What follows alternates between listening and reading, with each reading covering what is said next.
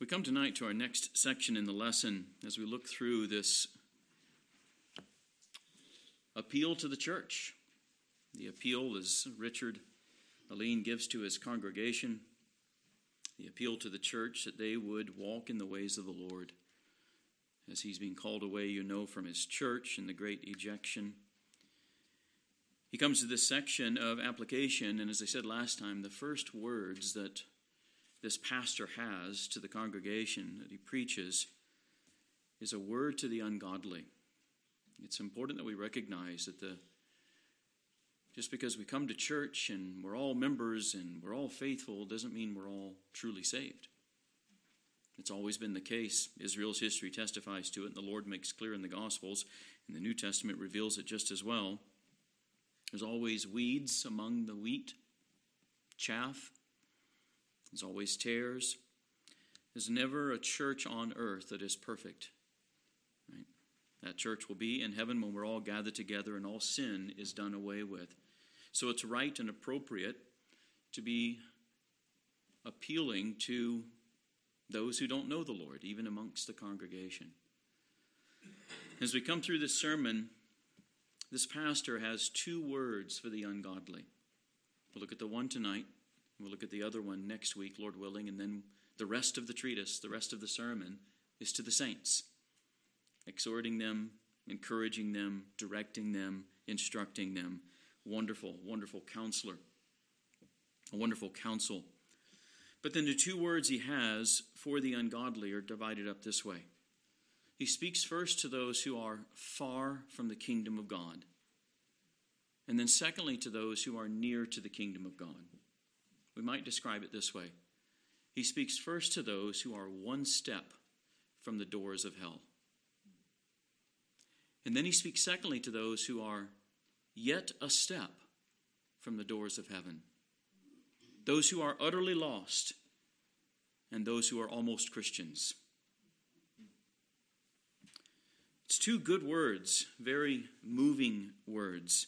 And I thought about a couple of passages that I didn't put in the notes I want to set before us. One we looked at already in the past. Turn to Ezekiel 18 and then Luke 12. These are the two passages that came to my mind this afternoon as I was reviewing.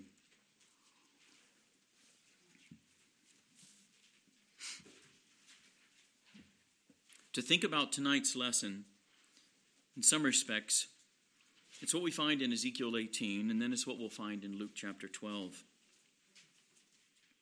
In Ezekiel 18, beginning in verse 30, we read this passage again a couple of weeks ago. Therefore I will judge you, O house of Israel, every one according to his ways, declares the Lord God. Repent and turn from all your transgressions, lest iniquity be your ruin. Cast away from you all the transgressions that you have committed, and make yourselves a new heart and a new spirit. Why will you die, O house of Israel? For I have no pleasure in the death of anyone, declares the Lord God. So turn and live. And then Luke 12.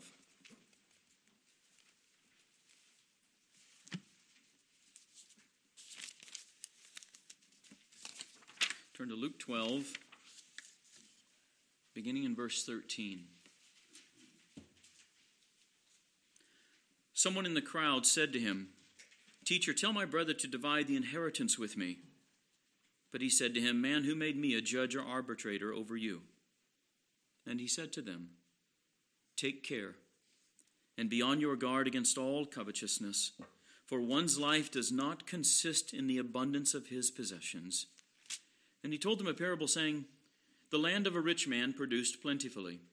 And he thought to himself, What shall I do? For I have nowhere to store my crops. And he said, I will do this.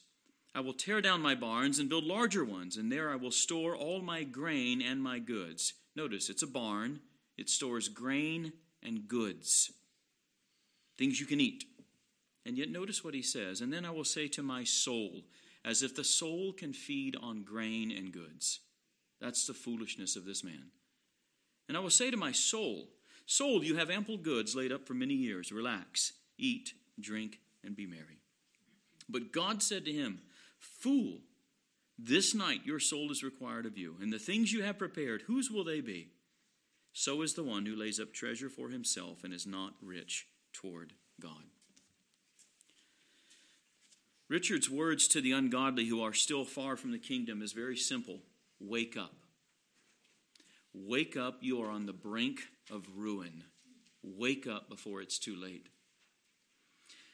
Three things he introduces right away. First of all, turn to 2 Corinthians 4. He points out that the darkness that blinds such a man is a darkness from hell that will lead him to hell if it is not lifted. This is no small darkness. That darkness which blinds us from the truth of God, that darkness which blinds us from the light of the gospel of the glory of God in the face of Jesus Christ is no small darkness. The point is this, that darkness that keeps you from the kingdom of God is no small darkness. It is a satanic darkness that will be your eternal ruin if it is not lifted by the grace of God. So 2 Corinthians 4, verses 3 and 4. I'll begin in verse 1. Therefore, having this ministry by the mercy of God, Paul says we do not lose heart. But we have renounced disgraceful, underhanded ways. We refuse to practice cunning or to tamper with God's word.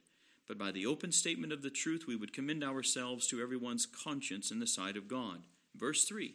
And even if our gospel is veiled, it is veiled to those who are perishing. In their case, the god of this world, Satan, has blinded the minds of the unbelievers to keep them from seeing the light of the gospel of the glory of Christ, who is the image of God. For what we proclaim is not ourselves, but Jesus Christ as Lord, with ourselves as your servants for Jesus' sake. For God, who said, let light shine out of darkness, has shone in our hearts to give the light of the knowledge of the glory of God in the face of Jesus Christ. The only way any of us sees is because by the grace of God, the light of the gospel has shone into our darkened hearts. This is what needs to happen to any and all of us. But the darkness that covers us, the darkness that blinds us, is an evil darkness. And the only rescue from it is a rescue from God or by God.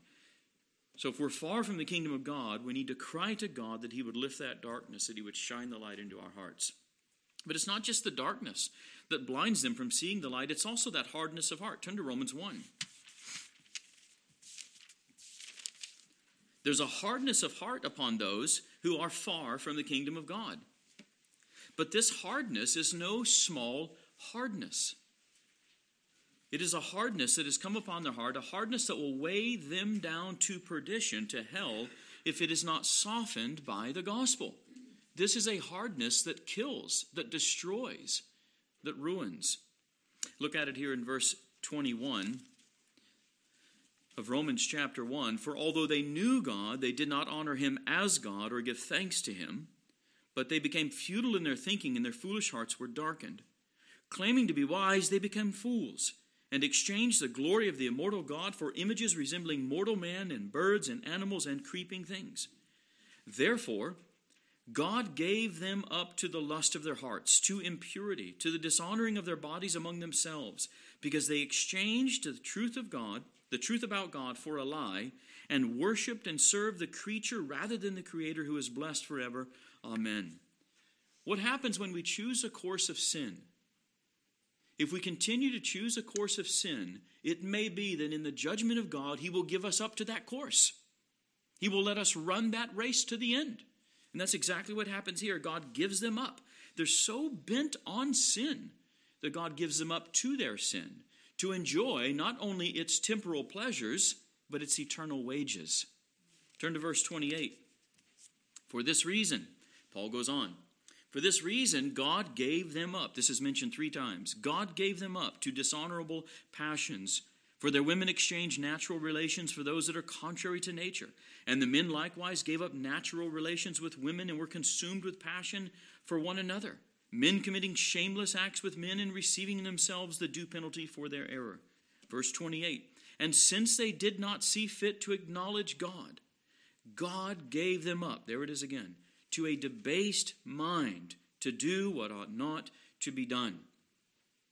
They were filled with all manner of unrighteousness. Notice, it was a leaning toward before, a choosing before. Now it's a filling with. They're filled with all manner of unrighteousness, evil, covetousness, malice. Just hear the 10 Commandments here. They are full of envy, murder, strife, deceit, maliciousness. They are gossips, slanderers, haters of God, insolent, haughty, boastful, inventors of evil, disobedient to parents, foolish, faithless, heartless, ruthless. Though they know God's righteous decree that those who practice such things deserve to die, they not only do them, but give approval to those who practice them. This is a downward spiral into eternal damnation that begins with suppressing the truth and unrighteousness, the refusal to acknowledge God, the refusal to worship God. It begins with, as we've learned in our catechism, it begins with idolatry. On the one hand, choosing idols for oneself, and on the other hand, choosing to worship God in a way that he has not prescribed. Idolatry. And it ends in this downward spiral all the way to perdition. That's the kind of hardness of heart that has come upon these who choose to continue far from the kingdom of God. Turn to Ephesians 4. Ephesians 4. Paul again describes those who are far from the kingdom of God. They are darkened in their understanding, alienated from the life of God because of the ignorance that is in them due to their hardness of heart. Notice how these two things come together. The darkness and the hardness come together wrapped around ignorance, which is not an excusable ignorance. It's a willful ignorance. It's the ignorance of Romans 1. Though they knew God, they refused to acknowledge him as God or give thanks to him, but became futile in their imaginations and therefore became darkened in sin. So there's a darkness that comes upon those who stay far from the kingdom of God. There's a hardness of heart that comes upon them. And thirdly, of course, an impenitence. The refusal to turn. Go back to Ezekiel 18. The refusal to turn. And the Lord cries out through the gospel, why will you not turn? Turn and live. Life comes upon turning. What comes upon not turning? Sudden death, sure death. This impenitence, and if they continue in it, it'll shut them out of the kingdom of God forever. If they die in their present condition. Turn to Isaiah 48.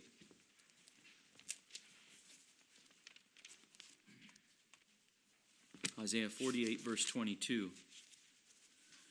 We've seen this already in the earlier part of this study. There is no peace, says the Lord, for the wicked. The choice of a life of sin, the choice of a life far from the kingdom of God will not, cannot in any way lead to what that person seeks. Remember Psalm 4, verse 4? Who will show us some good? Seeking only what God can give in the creation and never finding it. It's impossible that it can be found there. There is no peace for the wicked. The ungodly who are still far from the kingdom of God need to wake up. There is a darkness of the devil that has overcome them. There is a hardness of heart and then an impenitence that if they continue in that and die in that condition, they perish forever. It's at this point that Pastor Richard appeals one last time. Again, the rest of the sermon, besides the next section, the rest of the sermon is to the godly. One final time. And as I went back and looked in the course of this last week upon the question of a few of you, this was the last time Richard ever preached to this congregation. These sorts of people, this group of people, if you will, that sat under his ministry for 20 years that he served in this church in Batcombe, they never had another appeal from their pastor. And given the men that came into the pulpit after he left, who knows what they heard? This may have been the very last opportunity they had and the very last appeal, passionate appeal to their souls to repent. Don't stay far from the kingdom of God a single moment more. Come and be saved. And so in hopes, he says, in hopes that though you are so near the brink of hell, that you may yet be one step short of it. Let me speak to your conscience, but once more. And he makes this appeal, and I just want to put it before you. Let your conscience receive it. Let it weigh upon you, And let it be the occasion, if not for your own salvation, as I trust you already know the Lord, let it be the reason why you fervently and all the more fervently and earnestly plead for the salvation of those in your family and among your friends who are still far from the kingdom of God. Because unless they turn, they will perish. And this is his appeal. Is your life a life that pleases God, or is it not? Did God ever promise you that a life of sin would enjoy his peace and grace and love? Can you honestly deny that the life you live is the life of an enemy of God? When you look back over your life and you trace the steps you've trod and the way you've lived, can you not see the stamp of the devil on all of it?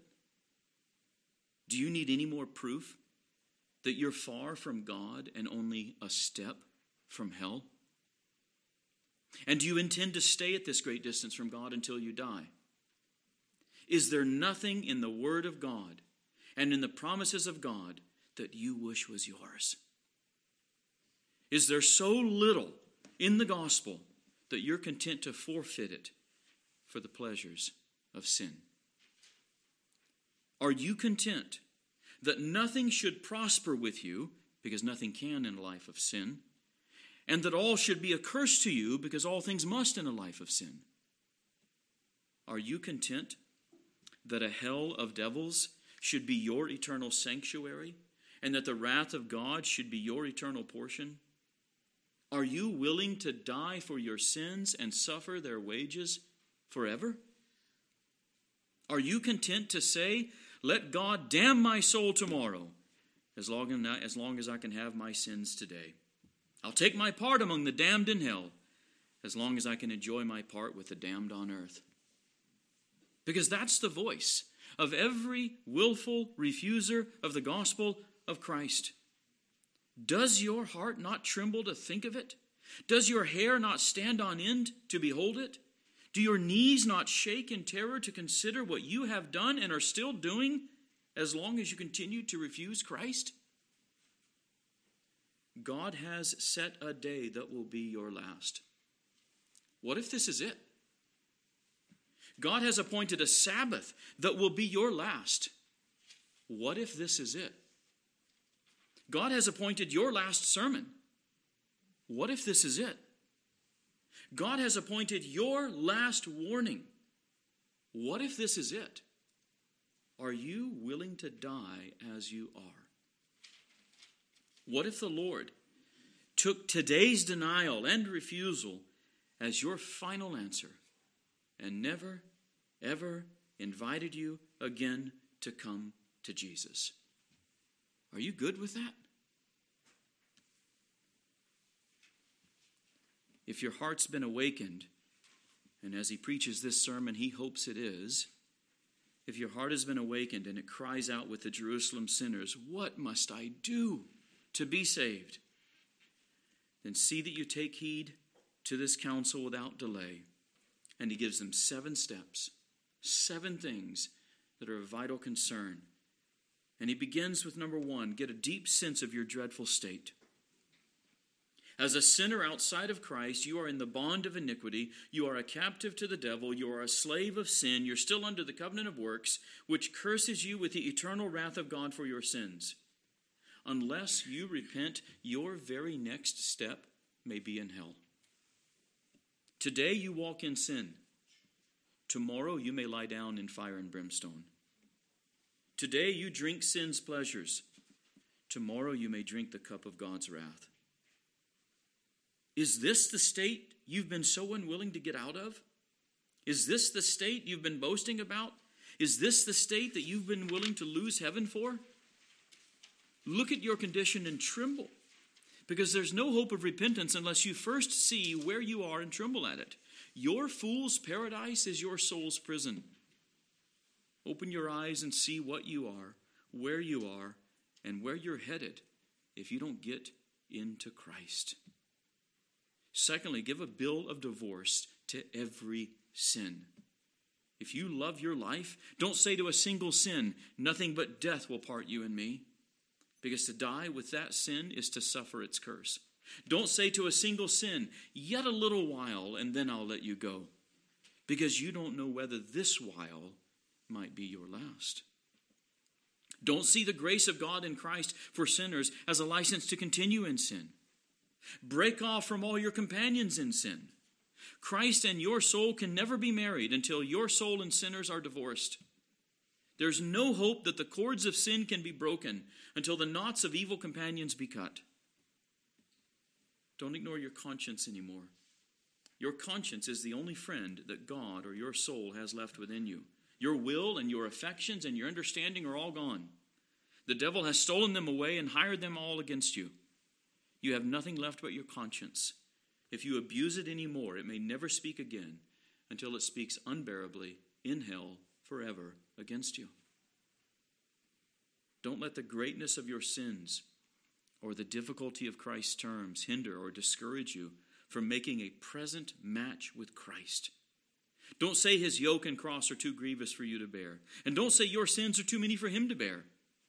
Answer his yoke with his throne.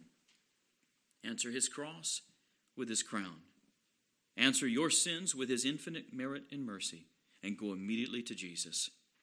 If he'll give his life to you to save you, don't be afraid that he gives his laws to you for you to live by. Go to Jesus and take with you these promises.